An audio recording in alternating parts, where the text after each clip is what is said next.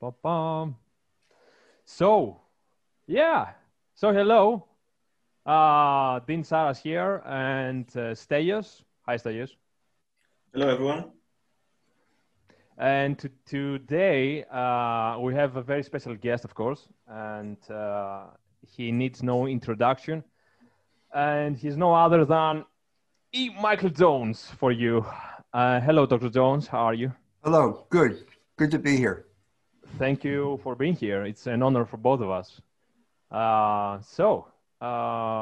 mean, we have many things to talk about, but since we have a time limit for this recording, I should give Stelios the honor to have the first question. So Stelios, probably something with sex and degeneracy. Yeah, so as I said, even before the recording, I'm very grateful to be in this situation to talk with Dr. Jones and you, Dean. And I want to say to Dr. Jones that I've known him since his interviews with Rus, and Rus got me to get into Dr. Jones's work. And the main thing I have to say about Dr. Jones's work is that it's revolutionary. And as I went to read most of the pages of Libido Dominandi, Dr. Jones, but even from the first pages, it got into me how the Enlightenment affected the culture that we live today. So my very first question is if you can deepen on this subject for our Greek viewers also, to get a chance to know your work. Yeah, well, the Libido Dominandi is a book about sexual liberation and political control, and it began with the Enlightenment. In particular, it began with two people. One was Adam Weishaupt, who was the founder of a group called the Illuminati. During the 1776, I believe, the King of Bavaria discovered this secret society. It was run by a man who was a professor at the University of Ingolstadt, and it was a secret society that was an imitation of the Freemasons, but it was going to be more powerful than the Freemasons, because it had a particular way of organizing the people, and that was based on Jesuit spirituality. The Jesuits had been expelled from had been suppressed, the whole order had been suppressed by the Pope at the behest of the Duc de Choiseul in France. But the principles that they articulated were still around. And one of the main ideas they had was the idea of examination of conscience, which was basically before you go over your life, the sins you've committed in preparation for going to confession. And oftentimes you would have assistance of this with your spiritual advisor. It was sometimes called the chapter of faults, where you'd sit down and you'd talk about your faults in public or in private, one-on-one with your spiritual advisor. Now, this was preparation for going to confession, and during confession, the priest would absolve you from your sins and say, go and sin no more. So the whole point of this is to understand your faults and then to overcome them. Well, Weishaupt understood that you could be a revolutionary here, and revolutionaries turn everything upside down. So instead, so he still went through the motions of the examination of conscience, but this time it was to discover the faults so that he could use those faults not to get the person to confess, but control the person. So because what we're talking about is the slavery of sin, what St. Paul would call the slavery of sin. St. Augustine talked about as well. He said a man has as many masters as he has vices. And of course, he said that with the idea of, well, you want to be free of your vices. But there were other people, and we call them revolutionaries, who said, no, we can use this. We can turn this upside down. So if I discover your vices, I can control you through the manipulation of your vices, through the manipulation of your passion. And Weishaupt called this process Seelenanalyse. And then after the Illuminati documents were discovered and made public. They were made public primarily through a book by Abbe Baruel called The Memoirs for the History of Jacobinism. This book became an underground bestseller throughout Europe during the 19th century. And one of the people who read it was Sigmund Freud. Mm-hmm. And Sigmund Freud basically based psychoanalysis on Adam Weishaupt's perversion of the the Jesuit examination of conscience. So instead of calling it Seelenanalyse, which is the German term, an analysis of the soul, Freud took it back to Greek and he called it Psychoanalyse, or psychoanalysis, which is what it became. Right, psychoanalysis is what is the word that we use today. So that became a way of controlling people on an individual basis. And Freud did this with his patients. His heir apparent, it was a Jewish operation. Psychoanalysis was a completely Jewish operation, except for one man, and that was C.G. Jung, Carl Gustav Jung. And Freud saw him as his heir apparent and the man who was he would be like the St. Paul of psychoanalysis. He was going to introduce it to the Gentile world. Well, they got into a competition and they had a break, and there's all sorts of conventional explanation for the break. But I think the real reason is because they were both going after the same rich Americans. The rich Americans would come burdened with the guilt of their sins. Madel McCormick was one of them, and he ended up with C.G. Jung. He said, I'm having affairs, I feel guilty. And Jung said, that's okay. I can absolve you. You can go on having affairs, but keep paying me money. Exactly. And Dr. Jones, sorry to interrupt, but it's like you read through my quotes here. And I've made a quote from the book that it's exactly what you just said. It's like the best way to control a man is to do so without his awareness that he's being controlled. And you mentioned the word consciousness. So do you think that today we have consciousness as people, not only Americans, but like the West as a culture, and the people of the West have conscience? And or do we buy conscience, just like you said now? Can we buy conscience and forgiveness? Conscience. Now, did you say conscience or consciousness? The first one. Okay, conscience. Yes. Yeah, well, your conscience is your internalization of the moral law. It is your conscience is your understanding of the moral law. And when you do something wrong, your conscience bothers you. So the question is, how do you deal with conscience? How do you deal with it? Do you treat it as a medical problem? That's what Sigmund Freud did. And psychoanalysis became a parody of the confession. Because the confessional is basically you admit something to someone else, and there's a sacrament involved there, which means some type of divine intervention and grace. But you can have similar effects if you just talk to someone. Exactly. Because the main thing about conscience is if you feel guilty, you don't want to tell anyone. So you have this, you're conflicted. And part of you wants to talk and part of you wants to keep a secret. So the classic example is, I dealt with this in another book, my book on horror movies, which is also about sexual liberation. It's called Monsters from the Id.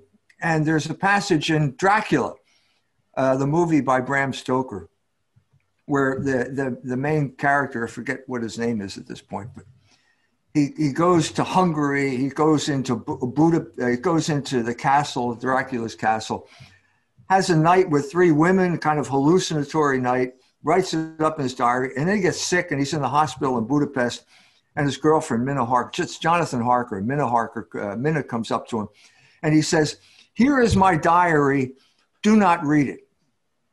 Well, this is contradictory.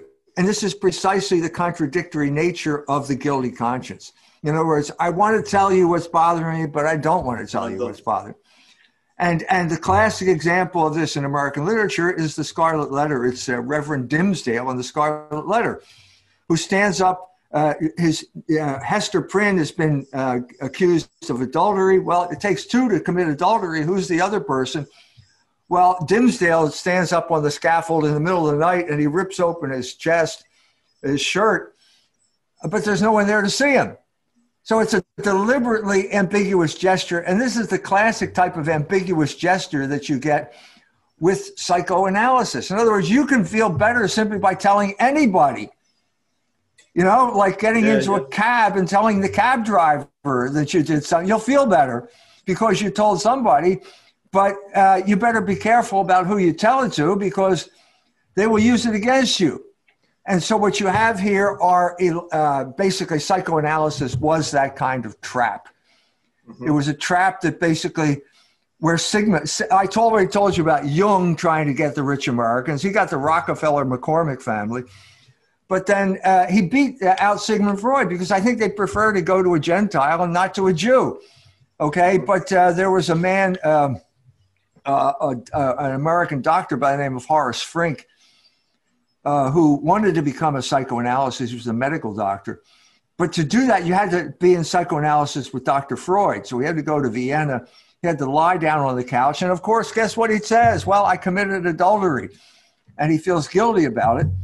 And so Freud, once again, is in the position of the father confessor. But instead of saying, well, that's bad, you shouldn't do that. And on top of that, you're sleeping with one of your patients, which violates medical ethics as well. He didn't say any of this. He said, basically, divorce your wife, marry this rich woman, and then give me a big contribution.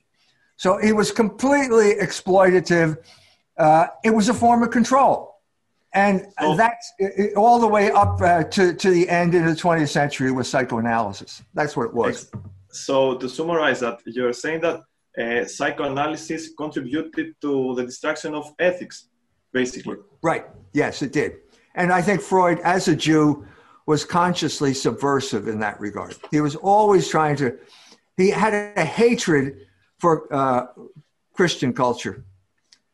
He had a hatred for Rome, a particular hatred for Rome, and he identified with Hannibal in some type of weird way. And Hannibal was going to conquer Rome. And that's what Sigmund Freud felt that he was going to do. He was going to conquer the Roman Catholic Church because that was the main spiritual power and the main political power in Vienna during the latter part of the 19th century. So, Dr. Jones, can you hear me? Yes, I can. All right. So, as Stelios said, and you said now, I see a pattern. So it was Freud that took a book, basically. So took a philosophy and ideology from a book that was a bestseller underground, like you said. And then in a way, it seems to me like Stelios said that it made it commercial. And it boggles my mind because I never had thought this before that way, that psychoanalysis is basically commercialized confession.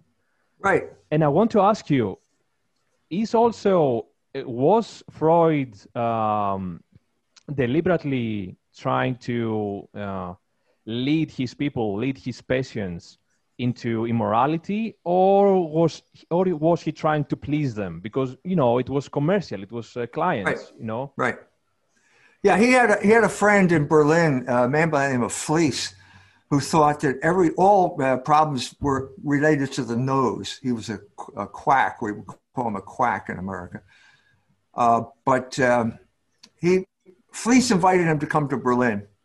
And Freud responded by saying, I'd love to come, but I'm afraid my patients will get well in my absence. So this shows you the type of mentality. That's from the mouth of Sigmund Freud. He had a cartoon on his wall. It was a lion, picture of a lion. And underneath it, it said, it's already noon and I haven't eaten any Negroes yet. So I think what he's saying is that he's the lion and the patients are the Negroes. And he had this kind of exploitative relationship with his patients. In other words, he was there to make money, but it was bigger than that because because Freud was a Jew. And he had this residual animosity against Christian culture. He wanted to destroy Christian culture. And this fit in well with the other book I wrote called The Jewish Revolutionary Spirit. Mm-hmm. If there was a time when this spirit was really important in late 19th century, you had people like Trotsky. This is right around the time Trotsky and the Bolsheviks and Lenin are getting together. You have World War I, when basically the whole fabric of Christian Europe falls apart. And all of these people, all of these Jewish revolutionaries see their moment, and Freud was one of them. It's just that he had a different type of battle. The man who brought these two forms of Jewish revolutionary spirit together, in other words, the psychoanalysis and Bolshevism, was Wilhelm Reich.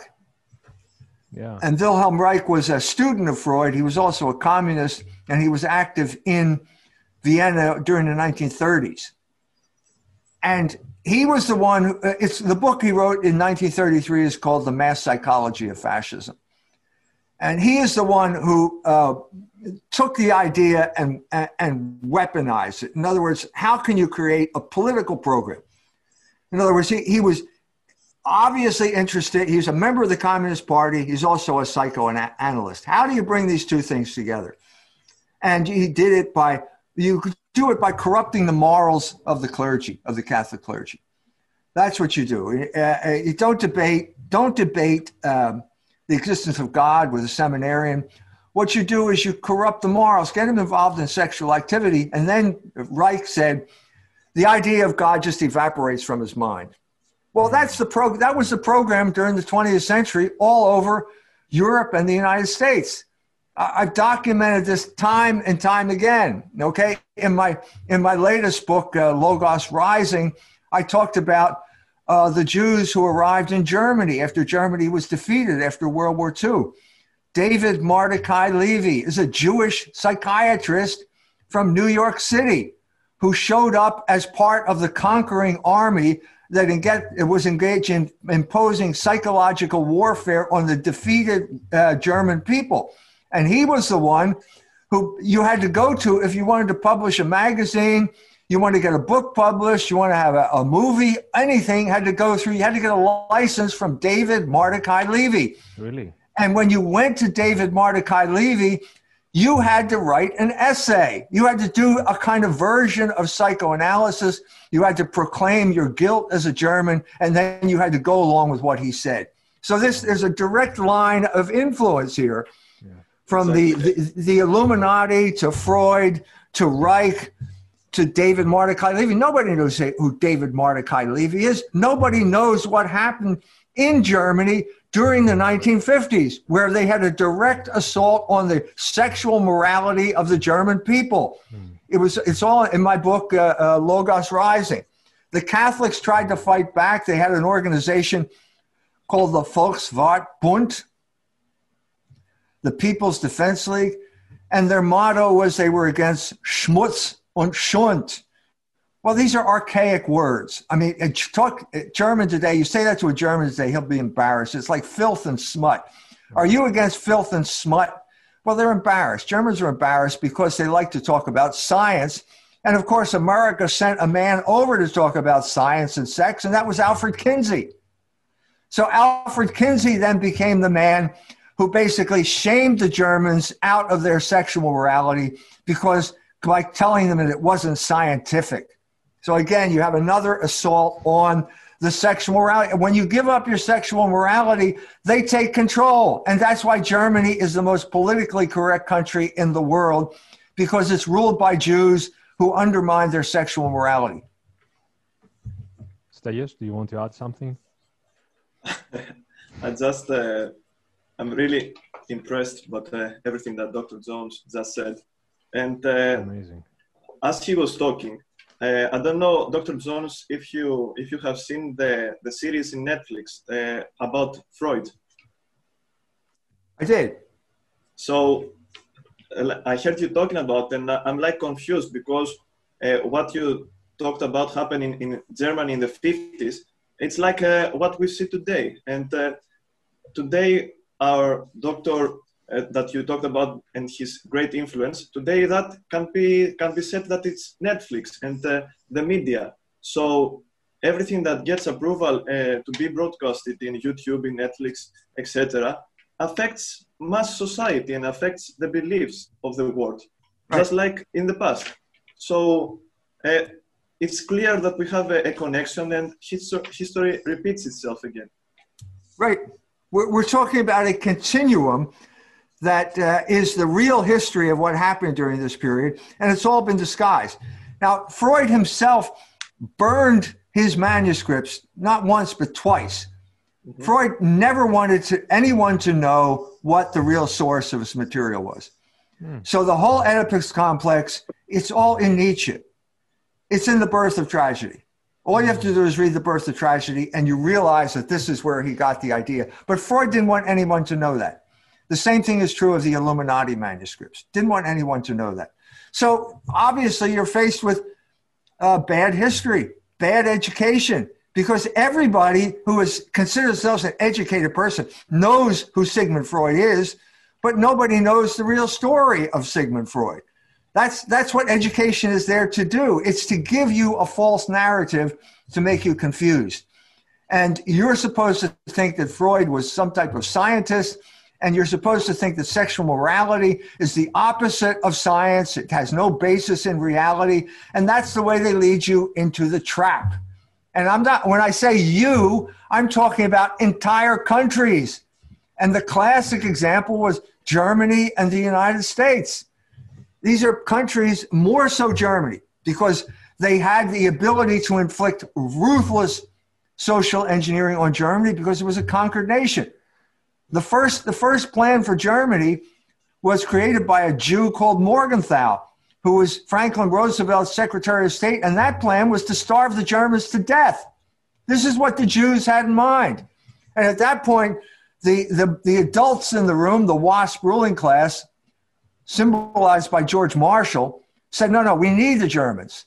And so in Harvard, in 1947, he shows up at Harvard, he announces the Marshall Plan, which is the opposite of the Morgenthau Plan. In other words, we're going to give the Germans money, they're good people, and we need them as a bulwark against communism. That's basically the whole story. So we'll build them up. Well, they built them up financially, but they tore them down morally. Because so they can be controlled more easily. That's right, because we need those Germans to make those Mercedes and BMWs and folks. For us in America, it was the Volkswagen, which everybody bought one in the 1960s. They were the cheapest car available because Germans were great workers. Yeah, the Beetle.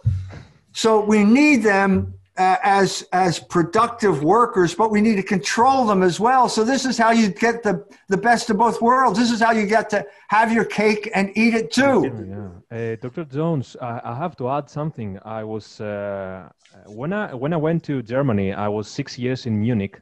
So I lived there, and it has astonished me that Germans were very productive, like you said. So they were very industrialized, BMWs all over around, organized. It was a shock for me, for a Greek.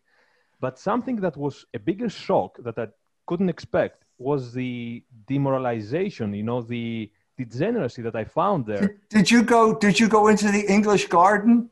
Yeah, of course. Wann waren Sie in München? Yeah. Wann waren Sie da? Wann waren Sie da? Yeah. When were you in Munich? What 6 years? I forgot. Yeah, 2000. Jetzt reden wir Deutsch. Yeah. Okay. I can't. Nicht sprechen Sie. So it was 2000 to 2006. Okay, so you went into the English Garden, and there you see all of the Germans lying naked in the English Garden in the middle of Munich. Yeah. And not only that, Dr. Jones, I was adolescent back then. So I was with my brother. My brother was older, and German girls were much more. I don't know how to express this. Much more easily available for sexual activity. So than Greek girls. Right. And that astonished me. The contrast was so profound that I couldn't believe it, because it was from one side, you have a very industrialized community, very organized, and Munich was kind of traditional. So it wasn't like Berlin. It was kind of traditional. Right. Still. You're right. It's Catholic. Munich is Catholic and Berlin is Protestant. Frauenkirche and all the churches there. It's beautiful. And it's a beautiful city. Yeah, it's beautiful. Museums, everything, parks. Really beautiful. Ancient city, so beautiful. But the degeneracy, now makes sense. This is the plan. Munich, these Germans are the ideal world citizens because they're wage slaves and they're sexual robots. And that's the type of person that the oligarchs want us all to be. Wage slaves, you work hard and you're sexually liberated, so you're easy to control and you're not going to get uppity. So what this is like Foucault was the guy who did the deal, but I mean, basically the deal. What is the deal now? The New Deal of the left. You give us sexual liberation, we won't ask for a raise. We won't complain about your economic system. That's the deal. Foucault did it, and that's the world that we live in. That's the world the oligarchs want to impose on the entire world now. The entire world. Yeah. And I don't know if Tim wants to add something. No, I can add a lot of things and ask, but go ahead, Stelios, go ahead. Right. I mean, just one other thing to add on what you say. In 1975, I went to Berlin, and I was living with Palestinians. Mm-hmm. And they went crazy because if you think you were in a state of shock, just think what Muslims felt like going to Berlin. Exactly. They went crazy because you're not allowed to drink, and they come from a very traditional puritanical society. Exactly. You know, the women wear headscarves. They wear the hijab, you know, and they come to Berlin and they go crazy. They go absolutely crazy, you know, and they were angry. They were angry at people like me. So I had to take the brunt of their anger because I was an American and I was responsible for this whole mess that they were in. They couldn't talk about the sexual mess. They didn't want to talk about that. So they talked about the political mess. And the guy, this Arab who's talking to me, calls me a Zionist pig. And I said, okay, I know what a pig is, but what's a Zionist? I didn't even know what a Zionist was at this point. You know, I'm just saying that the shock you felt as a Greek was magnified 100 times when you talk about the shock that the Muslims felt when they go there. And my question is directly affected by what you just said. So I believe after three generations, people become degenerates also. And let me explain. Let's say that the Muslims that come to Greece today as immigrants and give them 3 generations, and their kids and their grandkids will be the same as degenerates are every one of the other people. So, as I see it, if Christianity falls and Christianity is no longer, let's say, the majority of people, because here in Greece the majority of people consider themselves Orthodox Christians. So, in 3 generations from now, I don't know where the world is going. So, can't you imagine a future without religion, without morals, and even worse than today, of course? So, my question is this: So, what's going to happen in 3 generations to the Muslim immigrants? The Muslim immigrants and the inhabitants of Greece, and all over Europe. Okay, Greece is no different. It's a small country, has an ancient culture, but it's vulnerable. It's vulnerable. The main problem with Greece is Germany because of the debt. Greece is struggling with debt, and debt is another form of slavery. These are the 2 main forms of slavery: sexual liberation and debt. And Greece is now struggling with that, trying to maintain its culture, a small culture. It's no different than Croatia, Armenia, Estonia. You have all of these little countries with their language, a unique language that is the basis of their culture. And how do you preserve this culture in the face of mass migration that is calculated to destroy you? You have to make a difference here between migration of individuals and mass migration. And mass migration is always a weapon. It's always a weapon. And that exactly. we had this in the United States, the Catholic communities, when they brought all the black people up from the South.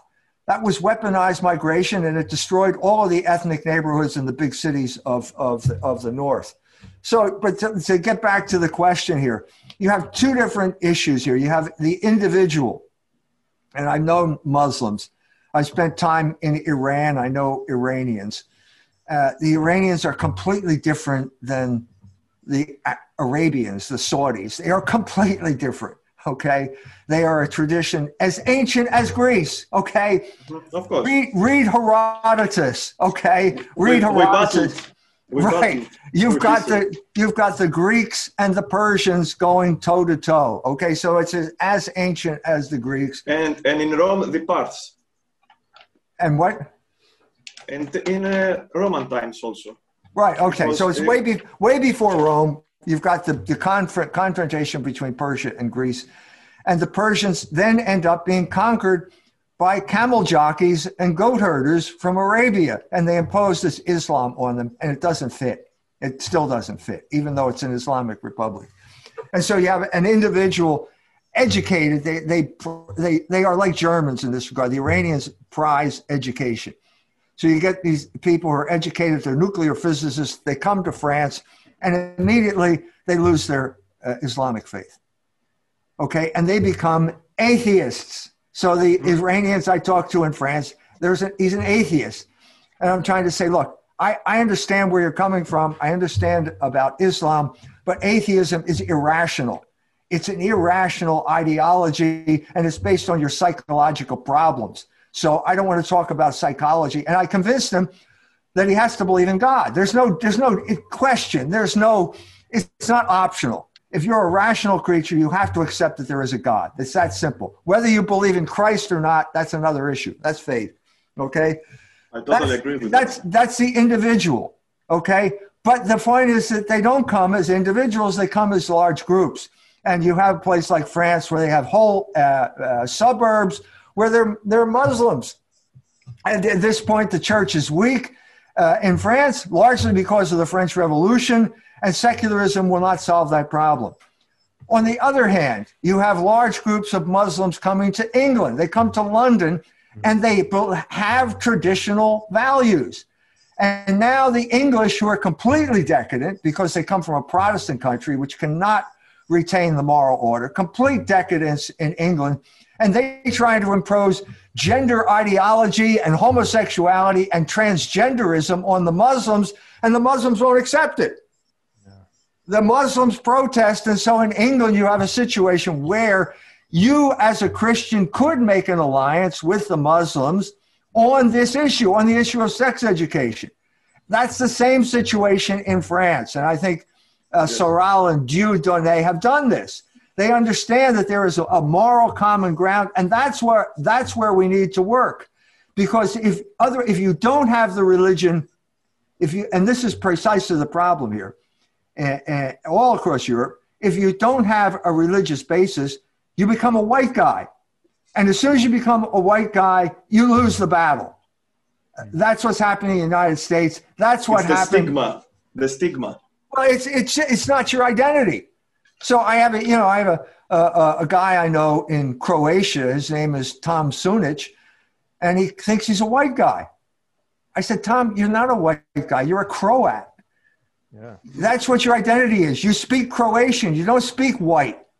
You know what I mean? But because he lost his connection with Catholicism, which is the basis for the Croat people, it's their language and their religion. The only difference between a Croat and a Serb is the difference between Catholicism and Orthodoxy.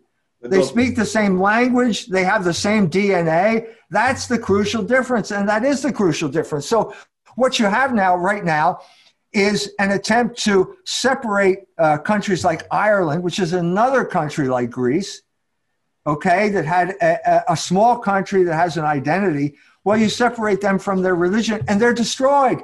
Google conquered Ireland. Google conquered Ireland. They're slaves now because they gave up the Catholic faith. That's the problem. Yeah. The gay disco, like you said. The gay disco of Ireland, yeah. Yes. No, I don't know. If I can add to that, when I was in Munich, by the way, I didn't mention that, but there was a huge Turkish community. Yes. So, and the Turks, I remember, they had ghettos. So the yes.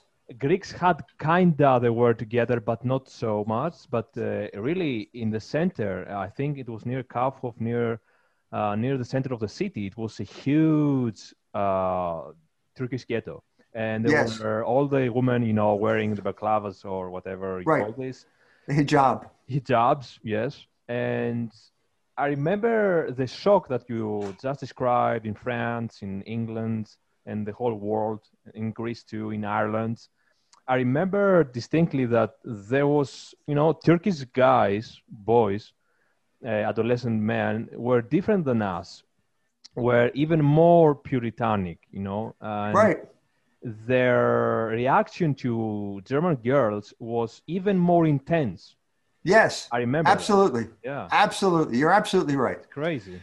And so think of you just arrived from Turkey. You're a teenage boy, and your parents came over on a boat, and you were raised in some small village in Turkey, and now you're walking through the English garden, and there are all these German girls lying there naked. This is going to? They didn't know what to do. This is exactly the situation that I saw in Berlin. It was 20 years earlier. But at that point, they had a Turkish, what was the Turkish neighborhood in Berlin? I forget the name of it. But anyway, it was all Turks. And so how do I know this? Because I'm watching television and there's a mad dog running around this neighborhood. Well, they make the announcement in German, but then the Turks are not going to understand what they're saying. They don't speak German. So they have to make the announcement about the mad dog in Turkish. You know, well, that was then. Now, those people had children, and those children now are adults, and they have had children. Yeah. And so the question is, are you going to be able to maintain Turkish culture in Germany? Three generations. Like you said, yeah. That's right. 3 generations is the crucial time frame, because in America, after 3 generations, you lose the ethnic identity of your grandparents, and you take on the religious identity, if you have one, of an American. And so it's called the triple melting pot in America. So you may come from Ireland or Germany, but after 3 generations, your ethnic identity is Catholic. So as I said before, America is just like Yugoslavia, 3 ethnic groups based on 3 religions. So So the question is, where does Greece, you tell me, where does Greece fit into all this? Tell me what's happening there.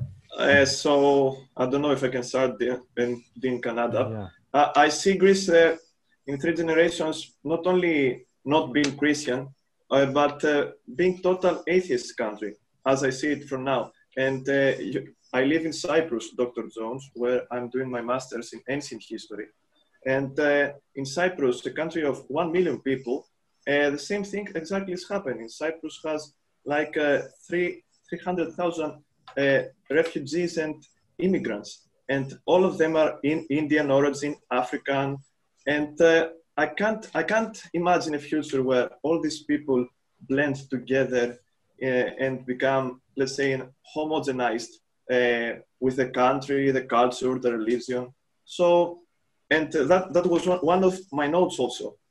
How do you see the world going? Will we see a society like in the movies of Mad Max without oil? Will we see an Orwellian world? Will we see a Huxley's world? Or even we will see William Burroughs' world, where a virus destroys the whole population and affects everyone. that's it. That's my biggest concern, Dr. Jones. Okay, so what happened over 2019 is consciousness.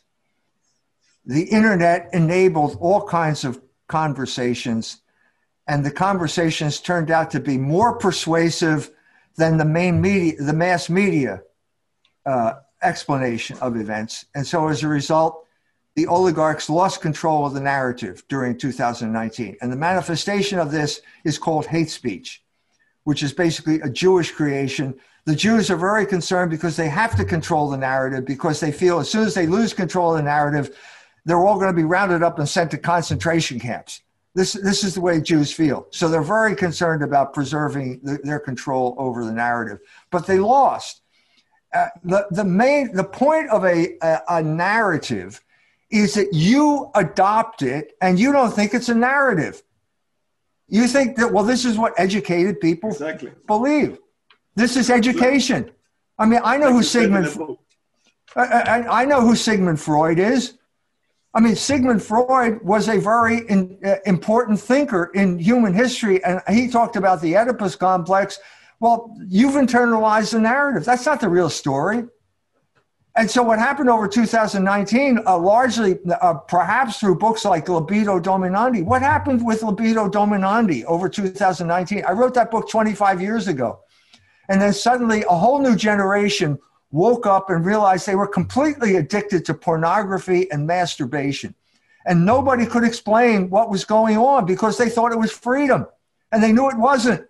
But how can you? Well, the book helped explain that. And large numbers of people simply woke up and stopped, broke the addiction. And that's really difficult. That's a significant event. And when that happened, Rolling Stone condemned them. There was a NoFap November. They boycotted pornography and masturbation, and the oligarchs saw it, and they were condemned by Rolling Stone magazine for doing it, and they were called anti-Semites. Well, that's significant. It's like the thought police came through. Right. Well, the point here is now we know that there are thought police. We know that. We didn't know that before. They thought we were anymore. No, they don't hide it anymore because now the ADL there. So I just tweeted something. I said, the Jews who control the media told the Jew who controls Facebook to ban anyone from Facebook who says the Jews control the media. Well, we know we're being controlled now. And as soon as you know this, the whole point of when you began this discussion, you said it's a good form of control because you don't know you're being controlled. Well, that's exactly right. That's the whole point of it. And now we know that that's a form of control. And so it doesn't work as effectively as it did in the past. And so now you have to have force imposed on people. And once they realize that it's being imposed on them, they're going to rebel. And now you have this dialectic of history, in motion now. And we can see that it's in motion. Now, where is it going to go? Well, we as Christians know that the Logos is not simply abstract principles like geometry. Mm-hmm. It's a person. And because it's a person, it's a force in human history.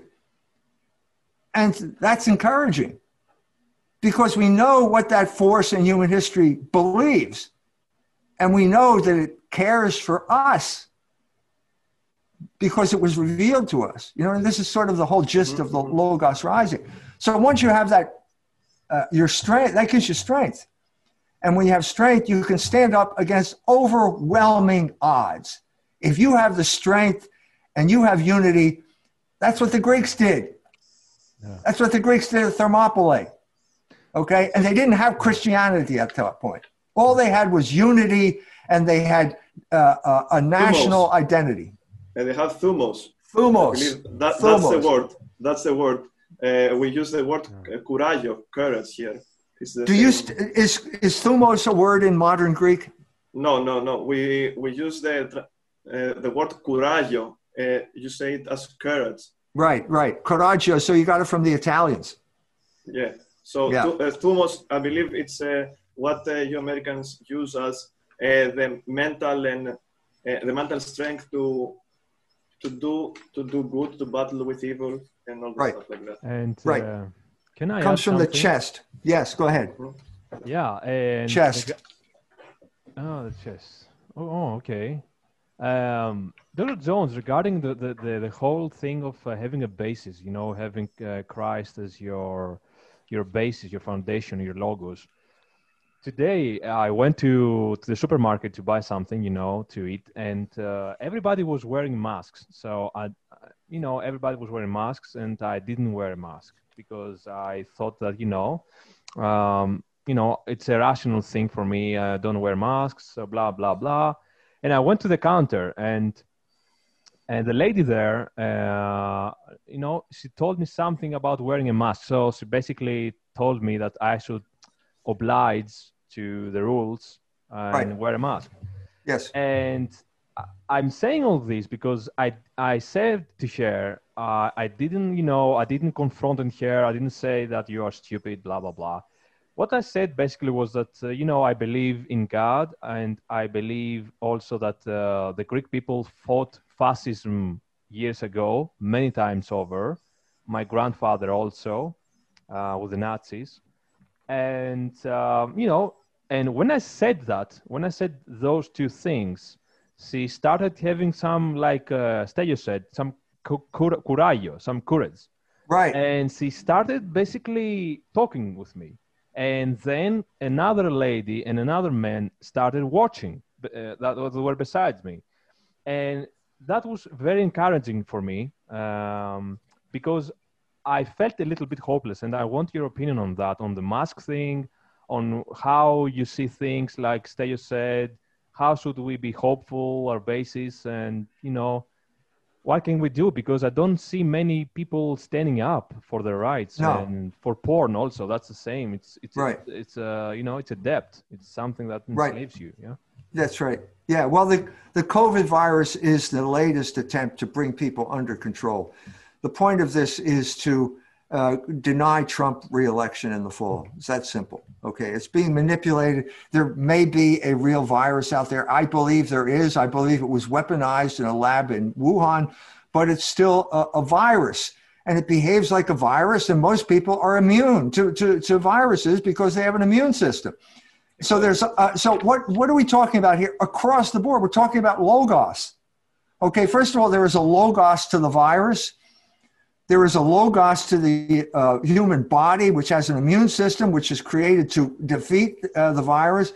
But secondly, the culmination of this is the logos that you brought to bear when you started talking to this lady, because the most fundamental expression of logos is human speech, and you share a language.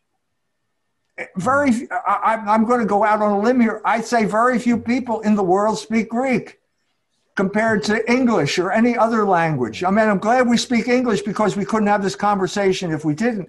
But the whole point of Greek identity is bound up with the Greek language, because you can talk to each other in an intimate fashion in a way that no one else in the world can talk to you.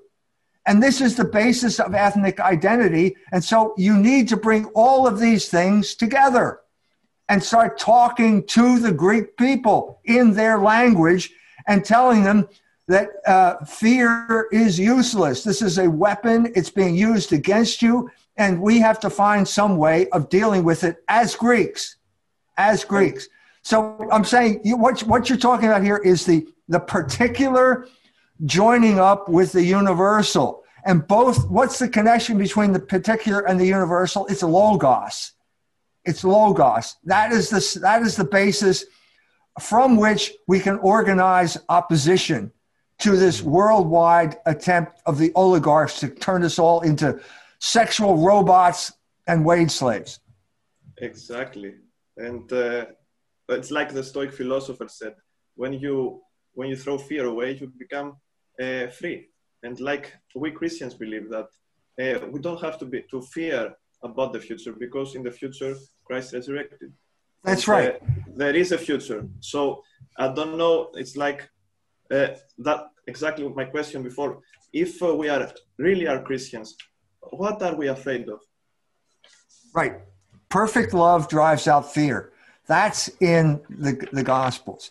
And it would be foolish. Now I'm getting feedback all over the world about Logos Rising. People are reading the book all over the world.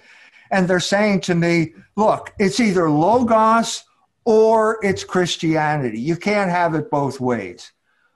Well, no.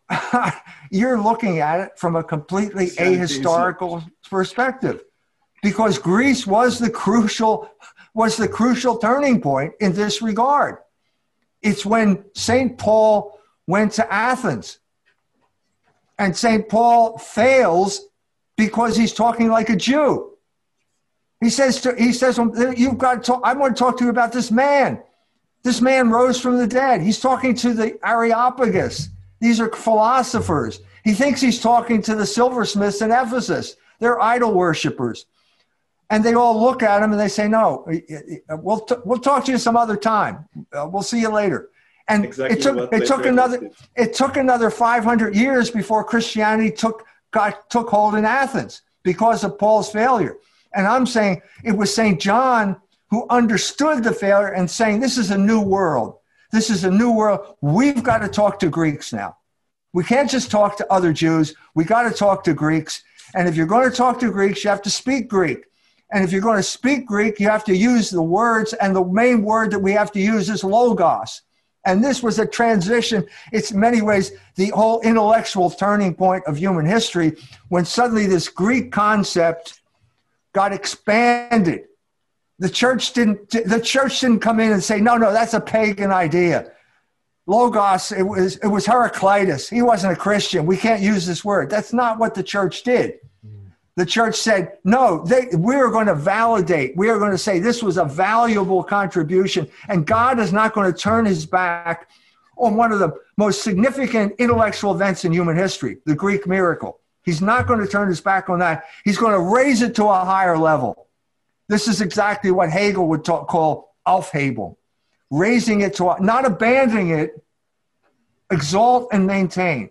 You're not abandoning that attempt. You're raising it to a higher level. And if you don't accept that higher level, you will be left behind by the course of history. And as I said in Logos Rising, the main group that got left behind was Islam, because they could not make that transition. They could not understand the depth of Logos. So we are in the same situation. We cannot pretend that Christianity did not exist. We cannot pretend that Christianity pretend that it did not redeem Logos.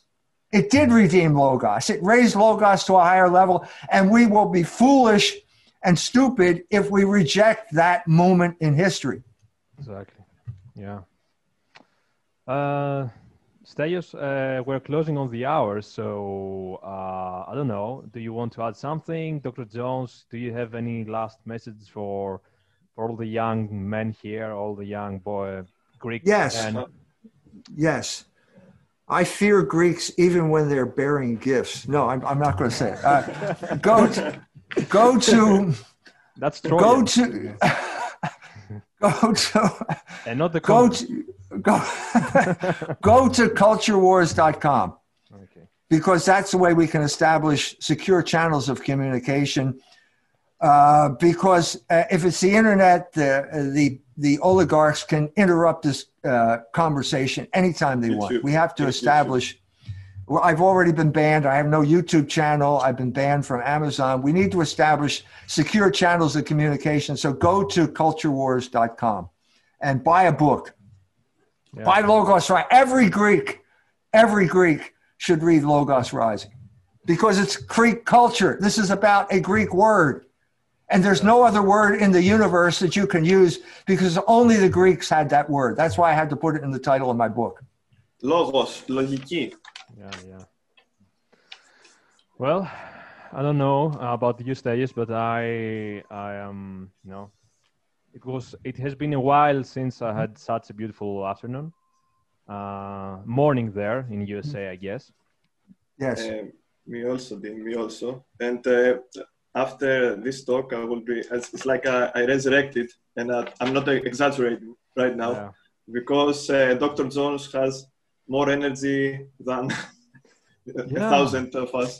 That's crazy, by the way. I have to say, Dr. Jones, I don't know how many people know this about you, or at least I acknowledge this. You row, by the way. You exercise. You walk. You do things, and I think young people should do that too. No, it clears the mind. Yes, it does. I rode 5 miles this morning on the St. Joseph River. That's amazing. In 42 minutes. So yes, I encourage. I couldn't do it without physical activity.